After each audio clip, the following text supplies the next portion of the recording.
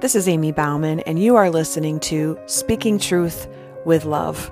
For more information about myself or For His Glory Ministry, you can head to amybauman.com. Now here is today's show. Good morning and welcome to the chair. My name is Amy Bauman, and this is our Tuesday teaching.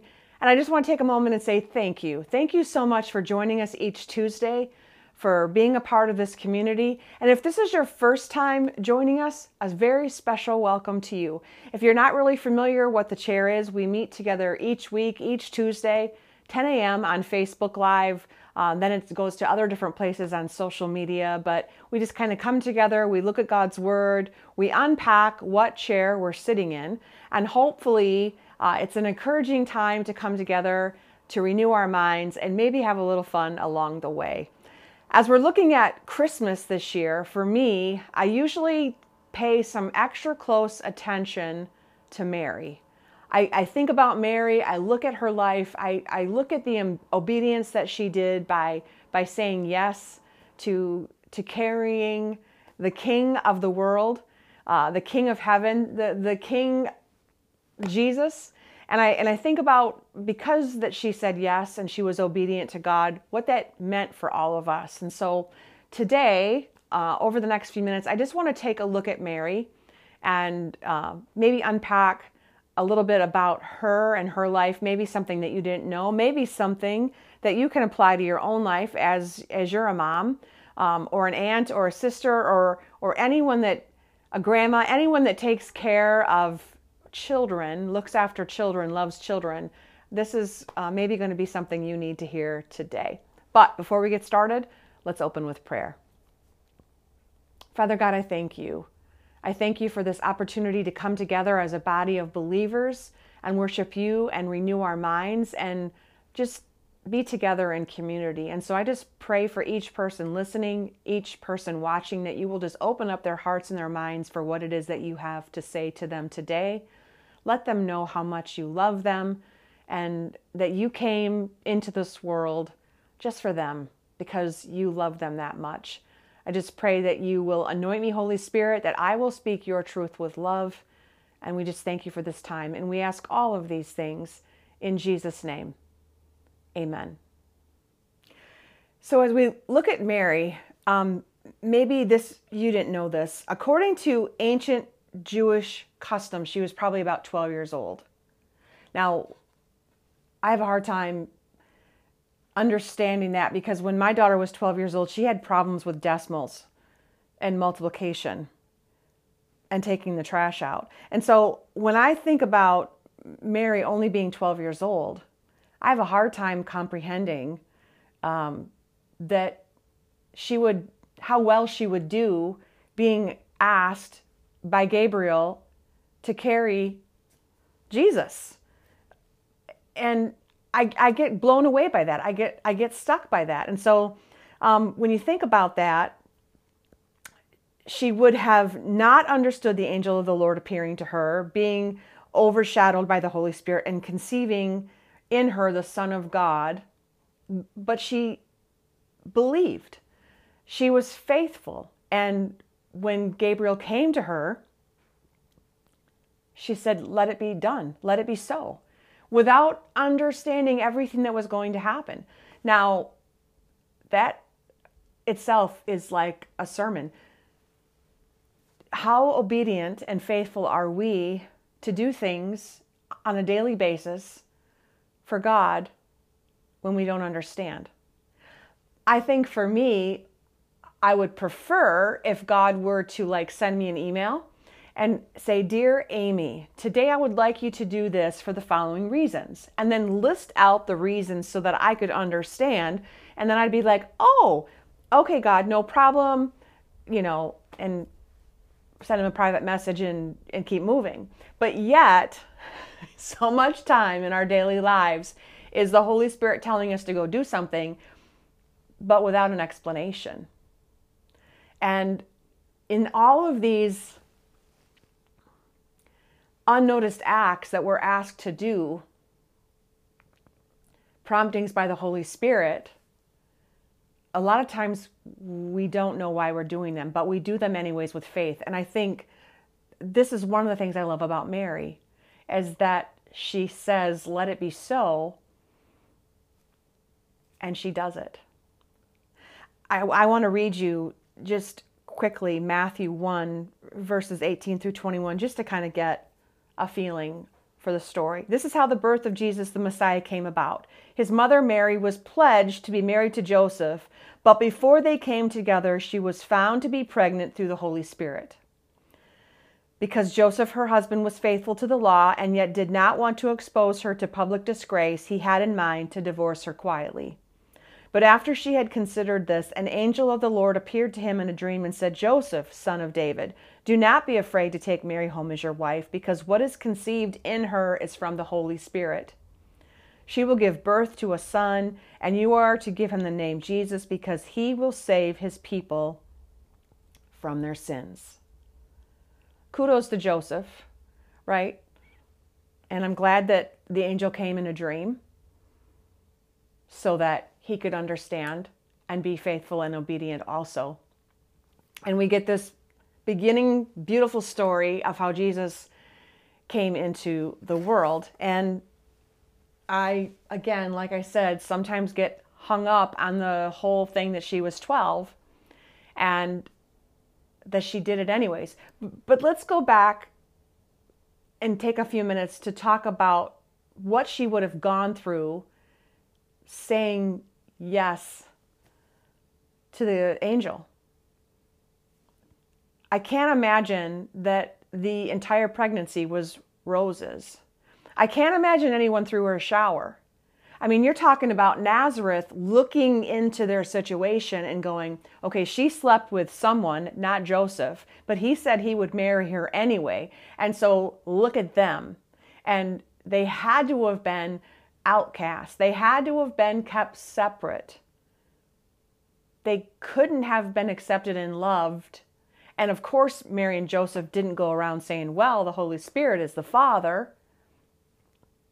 And we're just being obedient because Jesus is going to be the Savior of the world. Like, that would have gone over really well too.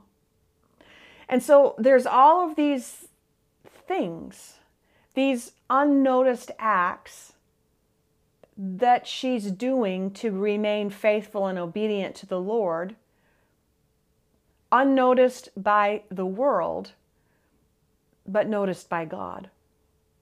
And if you want to think about that and blow that up even bigger, how many things are we called to do each day that are unnoticed? And that has to be okay. I mean, society as a whole, the world as a whole, loves to shine light and blow up accolades for all these things. You know, we like awards, we like ceremonies, we like medals, we like certificates, we like all of this stuff showcasing and highlighting the things we do. And yet, particularly if you look at Mary, there's so much that even in her life as we're reading the Bible that are unnoticed. All the things that she would have done for Jesus. All the things that we can't even possibly imagine the mother of the Savior of the world would go through. And yet she did it anyways. And I love that. And so for some reason, we don't have countless tales in the Bible from Mary's perspective of what it's like to be the mother of Jesus. And yet we see that Mary was chosen, not for all of these wonderful things that she had done in Nazareth, all of these awards that she had gotten, all of these, you know, small groups that she had run and bake sales and, you know, all of these things that she did, but because of the unnoticed things that she had done, unnoticed by everyone except God. And when we read in Luke 1:38, when the angel came and told Mary she was going to be the mother of the Savior of the world by immaculate conception, when she was engaged to Joe, her answer was, "Behold, I am the servant of the Lord. Let it be to me according to your word.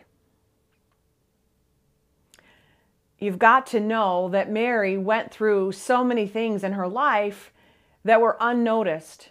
And yet there's no little spot in the Bible that says, hey, it's me, it's Mary, and I want all my dues from everything I paid raising Jesus. She doesn't do it. She did it to be faithful to God. The sacrifices, the waiting, the watching, all of the unnoticed acts she did because she was faithful. And I think when I come to this time of year and I'm focused on Christmas and I'm thinking about Jesus, that I take those couple extra minutes and think about Mary, because I really want to be more like her. It's hard to do the unnoticed acts, especially as a mom or a grandma or someone raising a child, because when we take care of children, there are so many selfless acts that we do each day for them that never get any acknowledgement. And being a Christ follower can be an unnoticed life by the world. And if we are gauging that and looking at, well, the world's not recognizing me for what I'm doing, so therefore, does it really matter? It always matters when you're doing things for God and when you're obedient to God. And when you're having dignity and obedience and faith, and you're living the kind of life that God wants you to live. I came across this little blurb from Christina Patterson. She's a stay-at-home mom, and she has this passion to encourage women in the love of Jesus Christ. And she writes this: the value we hold as women may not always be recognized by other people, but it will always be honored by God. Mary was considered highly favored by the Lord and chosen by God to hold this special calling. Mary was a woman of dignity because she understood the value of what she was holding, so she could see her purpose through. She knew the special call on her life was greater than herself. And I think that we have to hold on to that as well, too. Right? The calling that we have on our life will never be measured by what the world says. It's always going to be what God says. And someday, when we finish the race, I mean, that should be the desire of our hearts, is to stand before Jesus and have him say, well done, my good and faithful servant.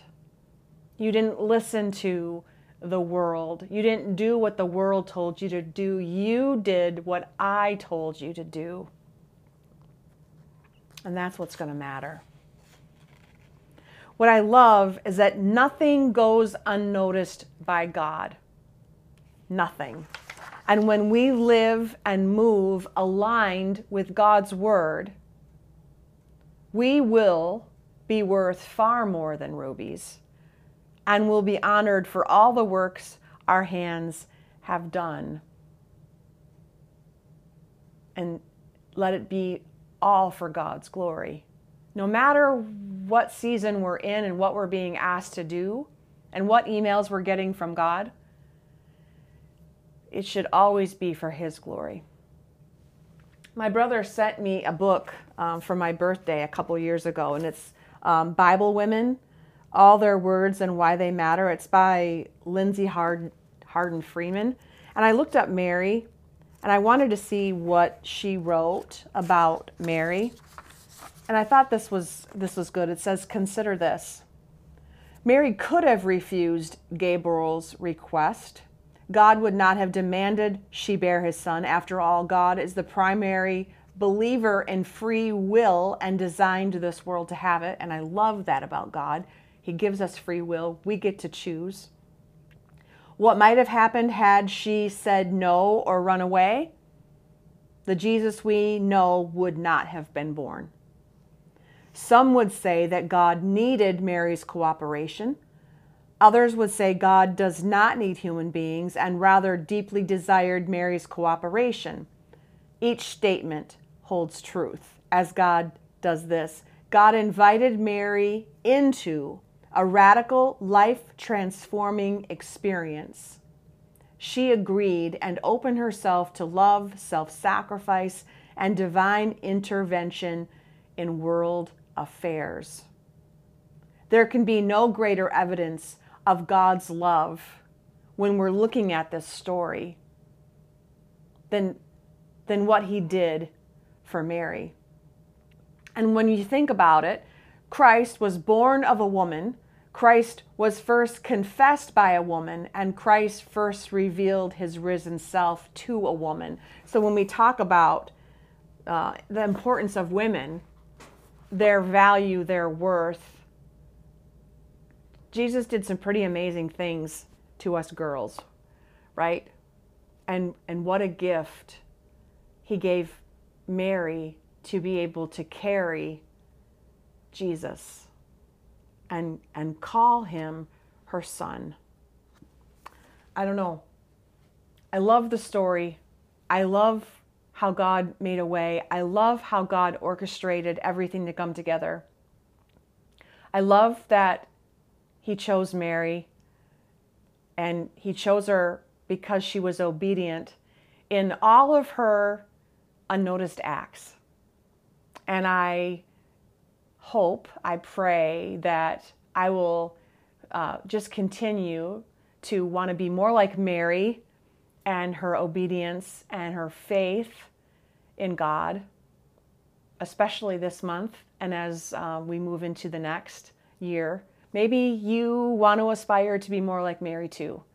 Maybe right now you have been going through a challenging season and you've been feeling a little bit discouraged and like nobody's noticing, nobody's recognizing, and you're feeling maybe a little down, maybe low on the self-worth, and maybe you're struggling. Let today be a reminder that God loves the unnoticed acts, especially when we're working and aspiring and trying to be more like him and trying to be faithful and trying to live our lives the way God wants us to. Don't look at the world. Don't measure and weigh what you need to do by what the world says. Let's keep our eyes focused on Jesus. Let's consider it pure joy when we can do these unnoticed acts to glorify him. Let's pray. Father God, I thank you for this time, and I thank you for your words, and I just pray that we will tuck those away into the deepest parts of our heart, Lord, and remember those when we're struggling. Remember those words, Lord, when we're feeling insignificant and unnoticed, and let us just celebrate that we can do things for you, that you see, that we can be called your children and do the things that you want us to do when nobody's watching, when nobody's looking, because what you see in us, Lord, and how you view us, that's what matters the most. So I pray for each person watching, each person listening, Lord, and that you will just give them exactly what they need today. We love you and praise you and ask all of these things in Jesus' name. Amen. Thank you so much for joining me today. I just pray that this was a little extra encouragement for you as you're going through your week. But thanks for being here. Thanks for joining us. And until next time, until we can be together again, be blessed. Thanks so much for joining me today. Stay tuned for more Tuesday teachings, Sunday sermons, and encouraging messages along the way. And until next time, be blessed.